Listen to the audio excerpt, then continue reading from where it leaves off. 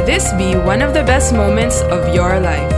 You're listening to the Business Mirror Podcast for a broader look on business with Senior Editor Dennis Estopace. Good day, I'm Dennis Estopace, and welcome to Wednesdays with John Mangan, a podcast to be anchored by John Mangan, a columnist for the Business Mirror newspaper and who operates a website titled mangononmarkets.com. Mr. Mangan will share with us one of the many pieces he wrote for his column titled Outside the Box, which is published every Tuesday and Thursday in the op-ed section of the Business Mirror. We hope you enjoy your Wednesday with John Mangan. Globalization and nationalism.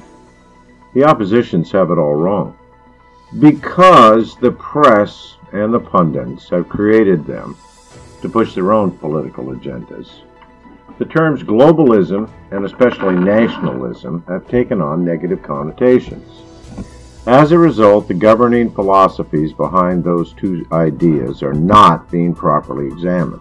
Neither is the impact on elections being considered. Some definitions of globalism, quote, the expansion of a global political system and its institutions in which inter-regional transactions are managed, unquote. Another, an increasing trend towards multilateralism in which the United Nations plays a key role and non-governmental organizations act as watchdogs over governments and have increased influence, unquote.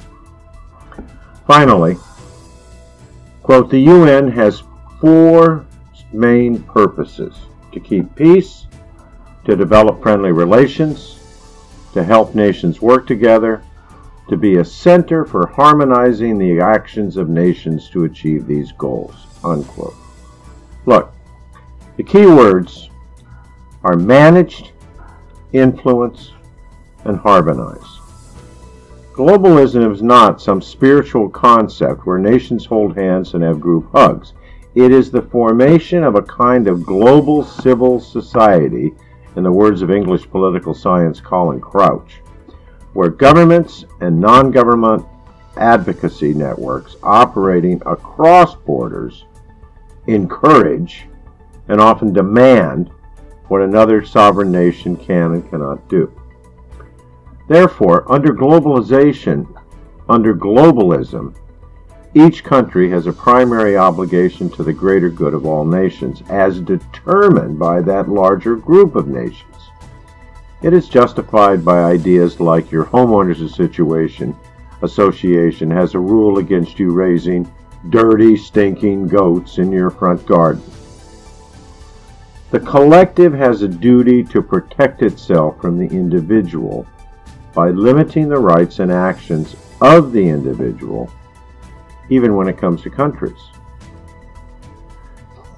Now, nationalism is the idea that promotes the interests of a particular individual nation, especially with the aim of gaining and maintaining that nation's sovereignty, self-governance, over its homeland.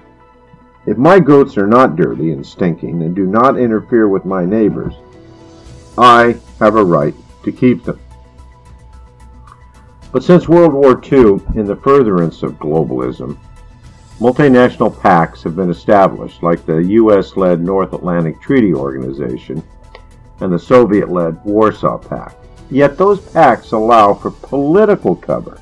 Look, the U.S. formed the Southeast Asia Treaty Organization, SEATO, or the Manila Pact, and then no one could claim that the U.S. invaded Vietnam. It was a group decision for the benefit of everyone, including Vietnam, which obviously was making bad decisions. War against Saddam's Iraq, Gaddafi's Libya, Assad's Syria were all fought by coalitions. But it happens only when a war serves the greater good. It's great public relations in support of globalism to condemn the military in Myanmar, but no way is any Western blood or treasure going to be spent, no matter if thousands of protesters are killed. In 1966, French President Charles de Gaulle downgraded France's membership in NATO, withdrawing France from NATO's integrated military command. The shockwave of rejecting NATO's globalism was heard around the world. The political opposition in almost every country believes that the candidate's character, personality, and specific policies determine elections, and to a certain extent that is accurate. But perhaps it is more profound and instinctive than that. In 2009, President Nicolas Sarkozy changed course and returned France to full NATO participation. Currently, those advocating France withdraw again from NATO include the entire political spectrum, from the far-right National Party, Gaullist Debout, La France, and the Popular Republican Union parties, and the far-left parties want France out of NATO. People may be voting on the question, who should control the course of my country? The globalists or the nationalists? Thank you for listening to the Business Mirror podcast. For a broader look on business, follow us on Facebook and Twitter at Business Mirror. Until next time.